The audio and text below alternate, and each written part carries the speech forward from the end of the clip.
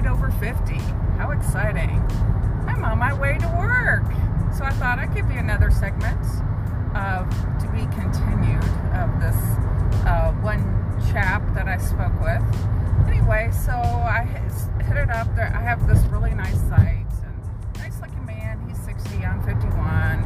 You know, it's okay, but he's like, I own a restaurant, and started chatting and sounded really nice, and hey, let's meet here. And I thought, no problem. And so he's like, I own these restaurants. I live in Fort Worth. He lives in Dallas. He's like, I own these restaurants, blah, blah, blah.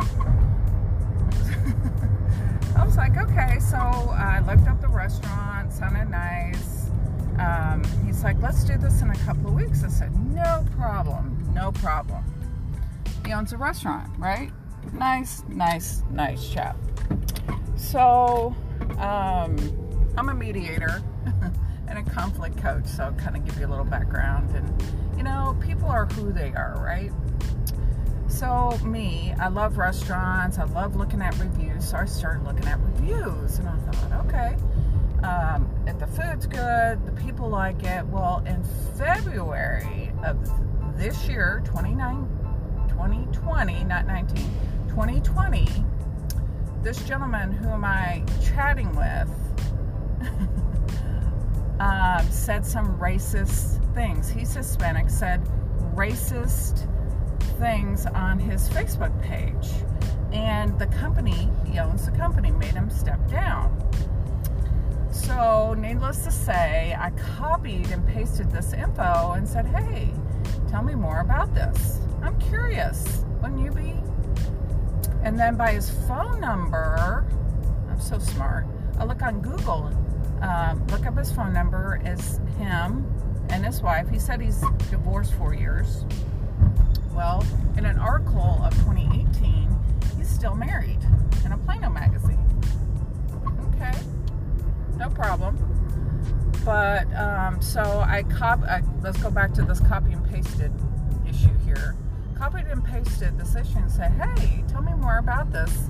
You know, you wrote this on your Facebook page, and he wrote back, he's like, well, my PR person told me, you know, I should step down, and blah, blah, blah. And I thought, that's pretty severe. If a PR person makes you step down, it's pretty severe. It's not light.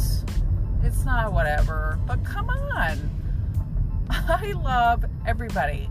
You don't treat people or say something that's derogatory or character assassination towards another person.